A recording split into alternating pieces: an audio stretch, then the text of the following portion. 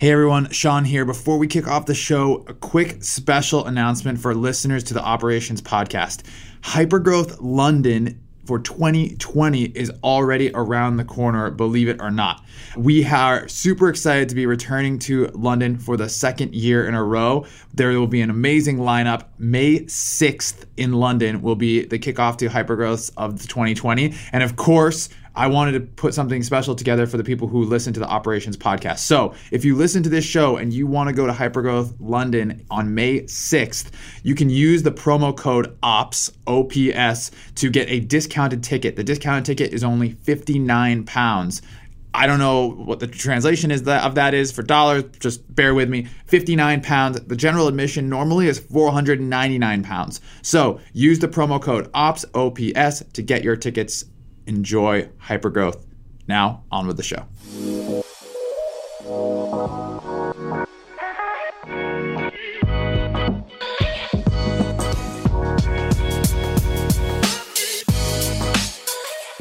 When you were a kid, when your parents asked you to go clean your room, were you one of those kids who just stuffed everything inside the closet and closed the door and then just marveled at how clean the room looked?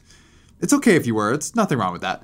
But as everybody knows, hiding a mess inside the closet or under the rug doesn't make the mess go away. You open the door the next day and an avalanche of all your stuff comes sprawling out, right? Not good. Today, I'm here to tell you that if you're an operator inside of a hypergrowth company, you are scrambling to keep your metaphorical room clean every single day. And let's face it, sometimes it's cleaner than other times. Sometimes it's spotless, and other times you're just scrambling to keep the closet door from busting back open with everything that's inside it. Sometimes you just plain forgot about that thing that you threw in the back of the closet 6 months ago. So today, we're cleaning out the closet together. More than that, we're actually going to shine a spotlight on everything that's been hiding inside.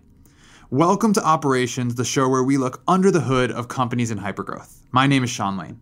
Regular listeners to the show know that every once in a while, in addition to bringing you some of the smartest operators from other hypergrowth companies, we will switch gears every once in a while and bring you a lesson from inside of Drift itself. And today is one of those days.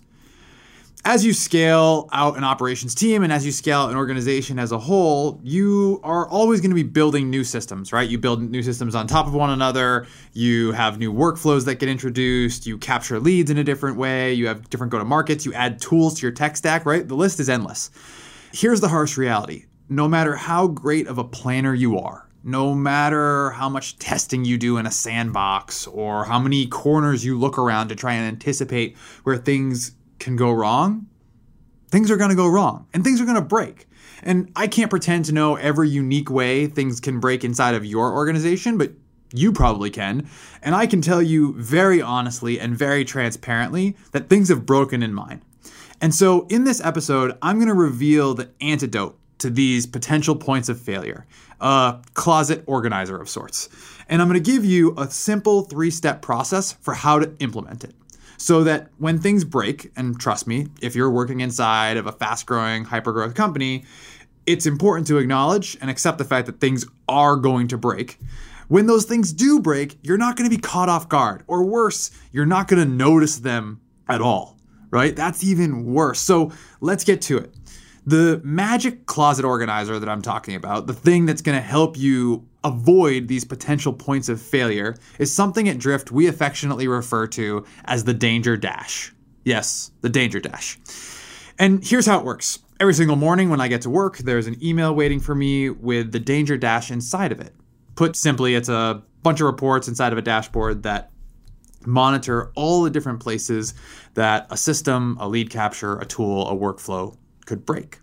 And the most beautiful sight any ops person on our team could see in the morning is an empty Danger Dash.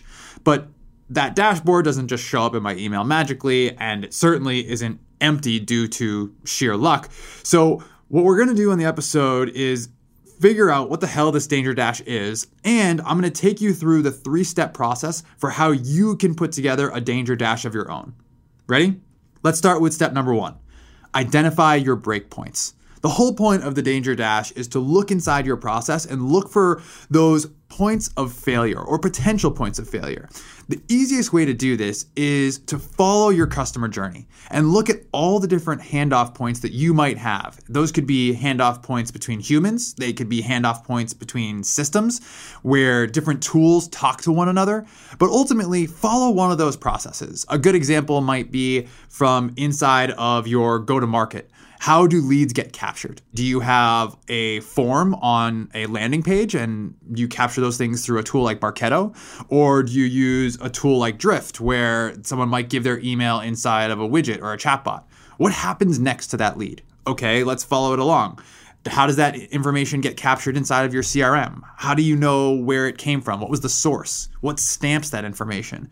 And then ultimately, what makes it to your sales team? What distributes it? All of those are different points of failure. And so what you want to do is identify each individual transition point or each individual breakpoint inside of your processes. And this doesn't just have to be about sales and marketing or go-to-market teams. If you work with a customer success team, an example of your breakpoints might be the point at which a customer success representative is assigned to an account after it goes close won. Or it might be the fact that you create renewal opportunities for those renewals that are upcoming inside of your customer base. Each one of these components are things that you can identify as places that things can break. So in the lead capture example, I would want to know of all the people who filled out a form or gave me their email inside of a widget inside of Drift, how many of those made it into the CRM? And how many of them didn't? And so for each one of those breakpoints, what we did at Drift is create a Salesforce report to monitor that specific breakpoint. And that's what you can do too, whether it's in Salesforce or whatever system of record is important to you. Identify those breakpoints and create reports that will help you monitor each individual point. It's really important that you don't skip steps or use a much broader step to create these breakpoints. Break it down to as nitty-gritty as you possibly can, so when something breaks, it's really easy to troubleshoot that thing. More on that later. But that's number one, identify your breakpoints. Number two, assign clear ownership. It's one of those things that if everybody owns it, nobody owns it. And so as you are building your reports and identifying your breakpoints, for every single component that you're going to put inside of your Danger Dash, you need to assign a clear owner who's going to be responsible for that part of the dashboard. So I know when I get my Danger Dash email in the morning, the name of the person responsible for each report on that dashboard is literally written below that individual component of the dashboard. So if I see that we didn't stamp our lead sources properly, I can go to Lynn on the team and say, hey, what happened here? Or better yet, she can see it herself and take action. And so writing the name on every single one of those components will not only give ownership to the people on your team, but we don't just send this to ourselves. We send this to a lot of our internal customers. So now when a VP of marketing or a CRO or a director of sales opens up this Danger Dash, which in addition to emailing to everybody on the ops team, we email to them as well, they know who is responsible and they have a really easy path of who they can talk to about fixing the potential problem. So it's just as much about ownership within your own operations team as it is transparency to some of your internal customers. Okay, that's number two, assign clear ownership. Number three is make them actionable and repeat. This may sound simple, but every single report that you include inside of your Danger Dashboard needs to be something you can do something about. And so again, let's use the example of a lead that is missing its proper stamps. And so I might say I need to have the lead source and the lead source detail and the time at which they performed this particular action. For anything that shows up on the Danger Dash missing those pieces of information, I need to change that. I need to fill those pieces of information in. So if my report in the morning has one contact on it, by the time I'm done working, that report should have 0 contacts on it. And what this will help you to do is when you open the Danger Dash, it will flag for you very quickly the places where your attention is needed. If you have a dashboard filled with components that have a million different contacts in each one of them, or each dashboard is reporting on daily trends up and down every single time, you're going to open that and not know what to do. And every single day, you're going to have to ask yourself, did I fix that yesterday or not? Fix it, zero it out, and make sure each one of your dashboard components are completely actionable.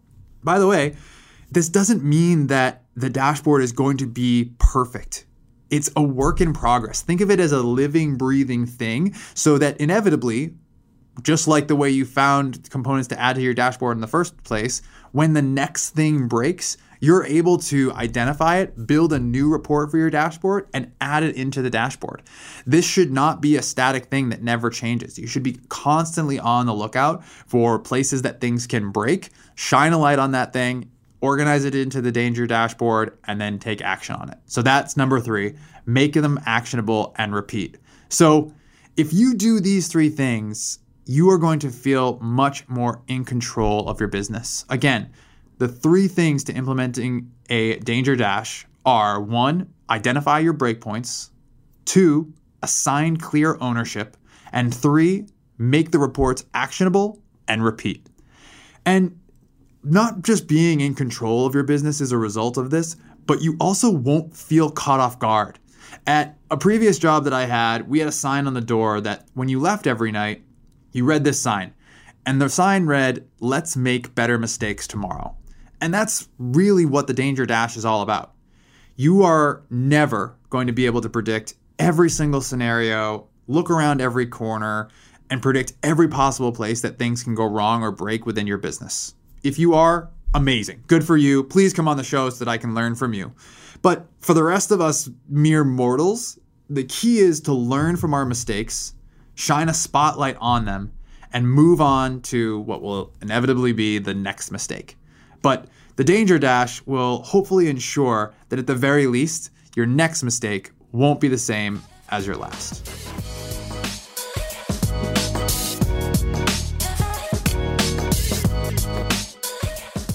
Thanks very much for listening. If you have a story about a Danger Dashboard that you've built or a Danger Dashboard-like thing that you've built, please send me your story. Reach out to me on LinkedIn, Sean Lane, or email me at slane@drift.com. Always looking for ways that we can learn and make our own Danger Dashboards better. If you like the show, please leave us a 6-star review on Apple Podcasts, 6-star reviews only. Also, if you're listening and you haven't subscribed yet to the show, hit subscribe. Make sure that this show shows up in your feed every other Friday when a new episode drops. That's going to do it for me. Thanks very much for listening. We'll see you next time.